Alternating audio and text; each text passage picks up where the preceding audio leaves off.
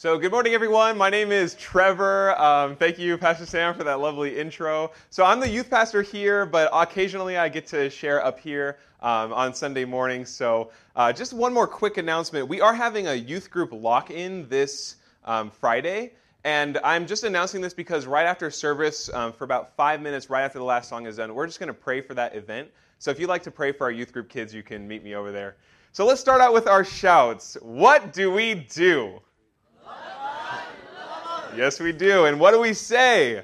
I love God and I love you. And that is facts. So today we're going to be continuing our discussion of the book of 1 Peter in our series ReDefined. And we're talking about a topic that's already been talked about before. But the reason we're talking about it again is because Peter mentions it several times throughout the book. This is one of the main themes of the book, and it's the theme of facing persecution as a Christian. So, people get angry at you because you're a Christian, and, maybe they make fun of you or hit you or kill you. And Peter is writing this over and over because it's the reality of his listeners. Like Pastor Sam shared a couple weeks ago, the government itself was persecuting him. And it was pretty serious, and they were probably thinking like, whoa, what are we supposed to do here? Are we supposed to shrink back from this persecution, or are we supposed to stay faithful? And so Peter addresses it again and again to help them understand how to think about persecution and what to do in the face of it. And when I was preparing this sermon, I was wondering, is this going to be relevant to us? Because it was relevant to them, but, we're 21st century Western Christians.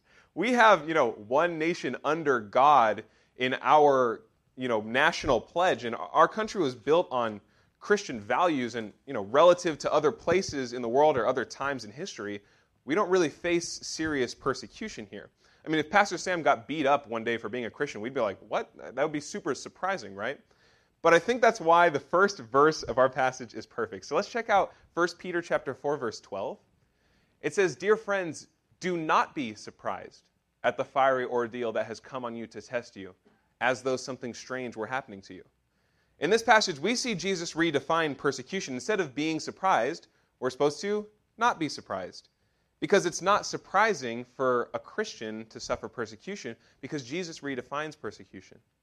Are you surprised that your own people are rejecting you? Why? Jesus was rejected by his own brothers. Are you surprised that people are disagreeing with you and arguing with you strongly against you? Why? Jesus faced constant argument, constant controversy, constant criticism. Are you surprised that people are killing you? Why? Your Savior was hung to death on a cross. Jesus redefines persecution. If all of that can happen to him, then as his followers, we should certainly expect it to happen to us. In fact, the surprising thing would be if, like right now, we didn't face that much persecution. That would be surprising. Now, perhaps you've heard that many people in this country are leaving the Christian church, and that's actually true. In America, churches are kind of emptying out pretty fast. Now, that's not true in the global church. Christianity is growing faster now than it ever has in world history. But in the United States, many people are leaving. And this country has been getting a little more hostile toward Christian beliefs over the last 60 years. And I think the reason why people are leaving is because we got surprised. We didn't have to face any persecution for a long time in this country. And then, people started, that's wrong. We disagree with that. And it's like, whoa, okay, fine. It's all good. It's all good. We'll back off. But the thing is, when people back off, they actually back away from Jesus and his teachings. And we're not supposed to do that. Instead, when we face persecution, we're supposed to stay faithful through persecution. It's not supposed to be surprising. But just because it's not surprising doesn't mean that it's going to be easy. I'm not surprised when I go to the doctor's office, but then when they put that cold stethoscope on my chest, it's like, I hate that thing, But in the rest of the passage, Peter gives his audience three things to think about when we face persecution and how to stay faithful through persecution. And at the end, after giving us 3 reasons to stay faithful through it, he gives us an instruction about what to actually do while we're facing persecution as Christians. So first, 3 reasons why we should stay faithful through persecution, and then 1 thing to actually do when we actually face it. So the first reason to stay faithful to Jesus through persecution is in 1 Peter chapter 4, verse 13. He says, "Don't be surprised, but rejoice inasmuch as you participate in the sufferings of Christ, so that," our first reason, "so that you may be overjoyed when his glory is revealed." So our first reason for staying faithful through persecution is so that we can be overjoyed when Jesus' glory is revealed. Instead of being surprised and shrinking away, we rejoice and we stay faithful so that we can be overjoyed when his glory is revealed. And it says when his glory is revealed, that's talking about the second coming of Christ, when Christ will return to earth and reward his followers and punish those who were against him. And Peter tells us to rejoice while we're persecuted because the other option is to be surprised. The other option is to go, and shrink away. He says, no, don't do that. Instead, rejoice and be faithful, because if you shrink away, you're not going to be overjoyed when Jesus returns. Rather, you'd probably be scared or terrified. But instead, rejoice and be faithful so that when Jesus returns to reward those who are faithful to him, you can be like, here I am, Lord. I've been here faithful to you the whole time. One of the beautiful, glorious things about God is that he rewards his faithful followers. He has for us a crown of life that's full of joy and lasts forever. He has us rewards that you can't imagine right now. The Bible literally says, what no ear has heard, no eye has seen, the things that God has prepared for those who love him. And so we stay faithful because, best of all, his presence is going to be with us forever and ever. The God who created us, the source of life and joy and peace, he'll be right there with us, and our relationship is perfect. So that's why when we face persecution, we rejoice and stay faithful through it, so that when he comes, we can be overjoyed and receive those wonderful blessings he comes to bring to us. Moving on to verse 14, we see our second reason why we should stay faithful through persecution. In 1 Peter 4:14, it says, "If you are insulted because of the name of Christ, you are blessed, for the Spirit of glory and of God rests on you." And the reason number 2 to stay faithful through persecution is because when we are faithful through persecution, we are blessed because the Spirit of glory and of God rests on us. Now, there's 2 potential ways to understand what this means, and I go back and forth, so I'm going to tell you both. The first potential way to understand what it means when Peter says the Spirit of glory and of God rests on us is that when we're persecuted, it's like a reminder that God's Spirit is with us. When people persecute us, they're not necessarily hating us because they hate us, but rather because they hate God. And when God's Spirit is on us, that makes them hate us too.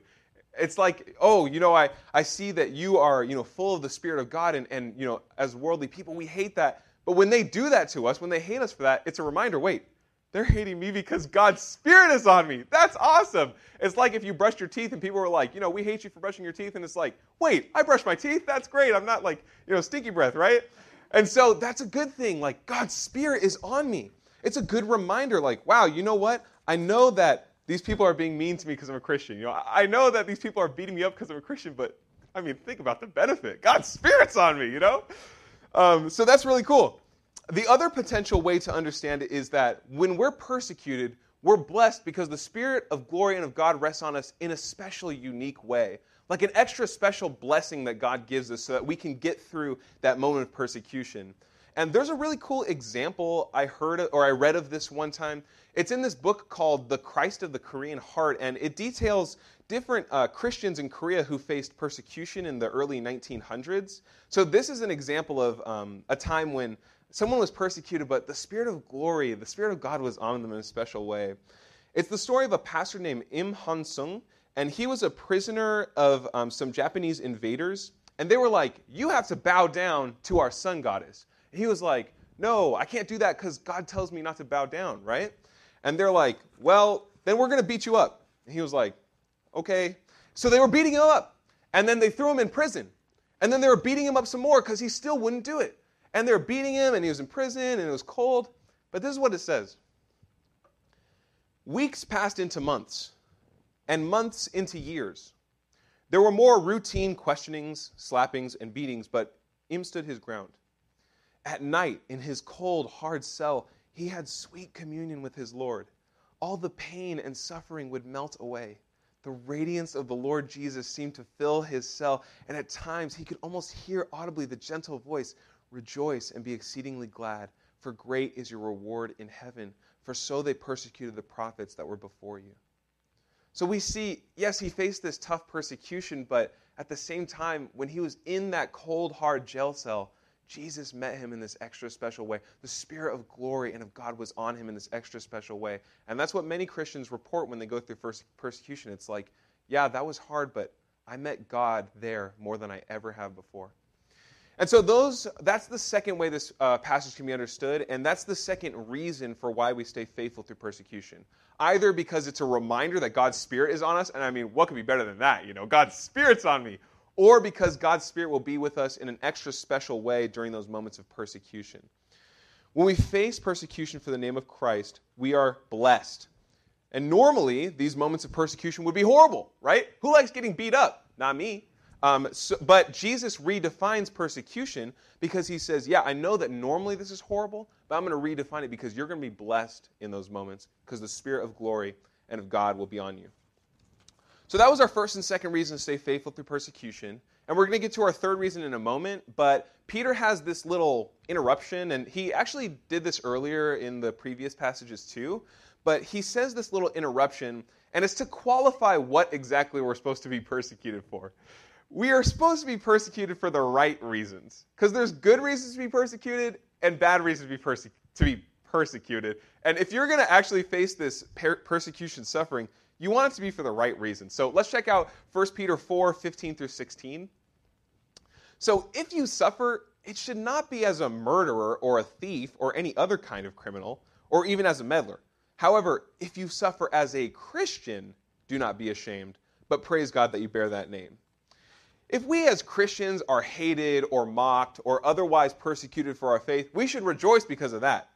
But sometimes our Christians are hated or mocked or persecuted, not because of their faith, but because they're jerks. So you don't want it to be for that reason, So let's just imagine, at my job, I'm a lazy slack off. I'm also not that nice to my coworkers. I'm joking, but I'm actually being rude. And I don't really do my work that well. And one day my boss calls me in. He's like, hey, you're fired. And I stand up. I'm like, whoa, I can't believe you. How could you? He's like, your job performance isn't that great. I'm like, it's because I'm a Christian. He's like, you make fun of your coworkers. It's because I love Jesus. And, if you say, you're lying, you're firing me because I'm actually a Christian, well, that's not true. That's not actually facing persecution for being a Christian. That's not persecution at all. That's just suffering the natural consequences of being rude to your coworkers, of being lazy.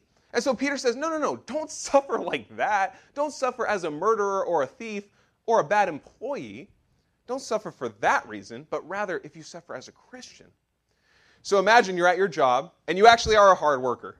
You actually regularly complete your tasks ahead of time, right? You're excellent in your work. You're kind to your coworkers. But one day, the conversation turns political. And the discussion about gay marriage comes up. And your coworkers know you go to church on Sunday, so they're like, wait, you're a Christian, right? Don't you guys think that that's like a sin? Ooh. And so you say, well, yeah, gently and calmly, of course, lovingly, well, yeah, God loves everyone. God loves every single person, and so do I, but the Bible does teach that homosexual activity is a sin, and so, that's what I believe. And word gets around office that you said that, and a couple weeks later, you're called into your boss's office. Uh-oh. And you can't work here anymore. Oh, no. So you pack up and leave, but he didn't tell you why, and a couple days later, you get a call, and it's one of those, higher-ups, and you and him were friends, and he says, you were fired because of what you said about homosexual activity being a sin. Now, that is actually persecution for being a Christian. Christians are supposed to be kind, loving, gentle, supportive. They maintain peace, but they also teach and believe what the Bible teaches and believes, and that's what you were. You were kind, loving, You weren't trying to be rude. You weren't being hateful, but, when you were asked what you thought, you responded with what the Bible says. And that is how you're supposed to be persecuted. Not as the jerk, the office jerk, okay, but rather as a loving Christian who stands on what Jesus says. And Jesus says, or Peter says, in that moment, check that out, do not be ashamed. Normally, getting fired, shameful, embarrassing. Other kinds of persecution, getting beat up, shameful, embarrassing. Being thrown in prison, embarrassing. But when you suffer for Jesus, when you suffer for being a Christian, that's not supposed to be shameful because Jesus redefines persecution. He says, don't be ashamed if you face persecution for me. It's all right. Don't be ashamed. So that was Peter's quick caveat. Don't suffer for the wrong reasons. Don't suffer for being a jerk. But don't be ashamed if you suffer for the right ones. And that brings us to our last reason Peter gives for being faithful through persecution. So we had our first two reasons, and now we're going to our last reason. And the reason is because it's better to stay faithful to Jesus and suffer persecution in this life than to shrink away and face God's wrath in the next. If you think it's bad for Christians, imagine how bad it's going to be for non-Christians. So let's check out 1 Peter chapter 4, verses 17 through 18. So in the previous section, he says, don't be ashamed, but praise God that you bear that name. And then he says, our last reason, for it is time for judgment to begin with God's household. And if it begins with us, what will the outcome be for those who do not obey the gospel of God? And if it is hard for the righteous to be saved, what will become of the ungodly and the sinner? Peter says we should stay faithful through persecution because if God's judgment is hard for us, his household, us Christians, how will God's judgment be for non-Christians? If it's hard on us who believe in God and who believe his gospel, how hard will it be for those who don't believe in God and don't believe his gospel? So therefore, if it's hard for us, don't shrink away because it's even worse for those who don't believe. And I want to pause to explain this real quick because it can be kind of difficult to understand what Peter meant. Not because he wrote it incorrectly, but just our understanding is limited. And he says that God's household is under God's judgment. And that can be confusing for me as a Christian because I was like, wait, I thought that I was saved. I'm not going to be judged, right? Okay, he's not talking about the after-death judgment at the end of time when God, sends some people to heaven and some people to hell. He's not talking about that. Rather, he's talking about the judgment of persecution that Christians are facing in this world. It's through persecution that God tests and purges his people. The fire of persecution brings the impurities to the top, and just like gold, God scrapes that off to purify us. It's the world persecuting, but it's God using it to purify us. And the reason why it's a judgment is because if we were already pure, we wouldn't need to be purified, So that's why he says that phrase. And then the next phrase that can be kind of theologically confusing for us is, he says, if it's hard for the righteous to be saved.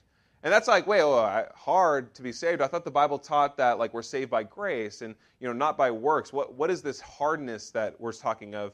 And actually the better way to understand this thought, and actually the better translation is not if it's hard to be saved, but if with difficulty the righteous are saved, what's going to happen to the ungodly and the sinner? And so what Peter is actually saying is, if with the difficulty of persecution we get saved, imagine how difficult it's going to be for those who aren't saved. And Peter says these two things to keep us from shrinking away in the midst of persecution. If you think it's hard for you, a Christian, how hard is it going to be for them, a non-Christian? If you think that this, suffering is hard, what happens to those who don't obey his gospel? To put this as plainly as possible, if you think persecution is hard, imagine how hard it will be in hell for unbelievers. Since it will be so much harder for them, don't shrink away into unbelief and risk facing God's wrath. Instead, stay faithful to Jesus through the pain of persecution. In response to persecution, people often think, oh, okay, well, I see this is painful and it's because of Jesus, so I'm just going to shrink back, right? But what happens to people who don't believe in and follow Jesus? They go to hell. So instead of shrinking back, do the easier thing. Stay faithful through persecution, because it's way easier to face persecution at the hands of men than to face God's wrath in hell. As Jesus says, don't fear the one who can only harm the body. Instead, fear him who can destroy both the body and soul in hell. Fear him. So that's the third reason. It's better to face persecution here on earth than to slide into unbelief and face God's wrath in hell.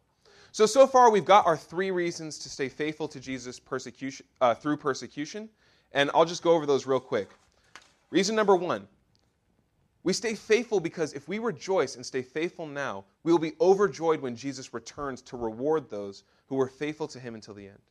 Number two, we stay faithful because during persecution, the Holy Spirit of God rests on us. That's awesome. Either it's a reminder that he's there or he's with us in an extra special way. And I don't want to miss out on that. Do you? And reason number three, we stay faithful through persecution because facing persecution for following Jesus is better than facing God's wrath in hell.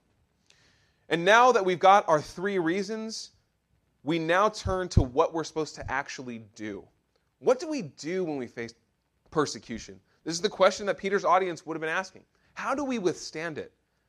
What do we actually do? And this is what Peter says in 1 Peter 4, verse 19. So then, those who suffer according to God's will should commit themselves to their faithful Creator and continue to do good.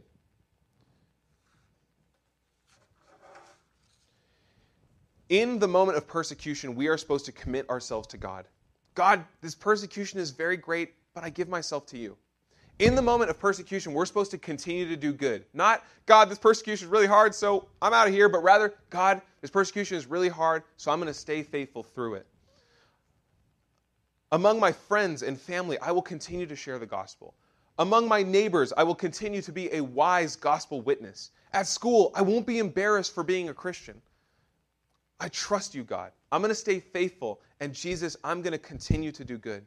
Now, there's a quote I want to read to you from a documentary about Christians in Iran. And it's this quote from this Muslim woman. She was asked, from this woman who is an ex-Muslim, now a Christian. And people who are Christians in Iran are very harshly persecuted, especially if you go from being a Muslim to being a Christian. So, bad things she did there, not in God's sight, but, in the context. And she was asked, what would you do if you faced this very extreme form of persecution? How would you react?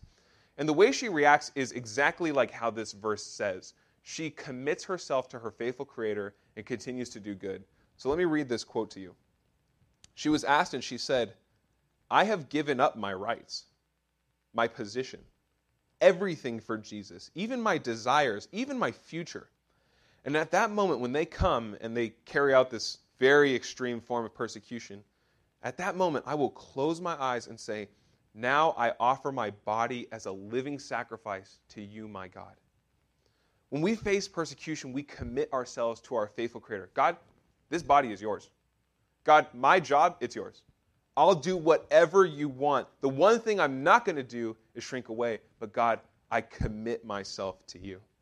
And that's what we're supposed to do. In the workplace, in school, in your neighborhood, on the school board, you do not shrink back. Instead, you say, God, I'm not going to shrink back. I'm yours. Jesus, I'm yours. You gave yourself for me, so I give myself for you. I commit myself to you. And Jesus, I'm going to keep doing good. They can't stop me unless they kill me, all right? I'm going to keep doing good for you. Our culture has become increasingly hostile toward Christians over the last 60 years. Now, compared to other times and places, it's nothing here, but it is still something. And we're going to see, if this trend continues, we're going to see increasing persecution during our lifetimes. And so I just want to warn you, don't shrink away. And I just want to encourage you, stay faithful. You can do it. The Spirit of glory is going to be with you. Don't shrink away, but rejoice. Rather, think about these three things. Number one, rejoice when you face persecution so that you will be overjoyed when Jesus returns. Number two, remember that Holy Spirit of God is all over you. You are not alone. You are not the only person who's there. God is there to help you. And number three, remember the pain of persecution for following Jesus is way easier than facing God's wrath in hell. And finally, what do? Commit yourselves to God, the faithful Creator. Continue to do good. The God who sent His Son to suffer for us is the God that we suffer for. The God who raised Jesus from the dead is the God who will be with us in power during those moments of persecution. And if we are killed, He will raise us from the dead as well. So God bless you, my brothers and sisters, and all you little ones listening right now. Only a little while longer until this life is over. Not because some cataclysmic event is happening, but because this life is very short. So let's stay faithful to Jesus through persecution and not shrink back. Worship team, would you please come up here, and the rest of us, let's bow our heads and pray.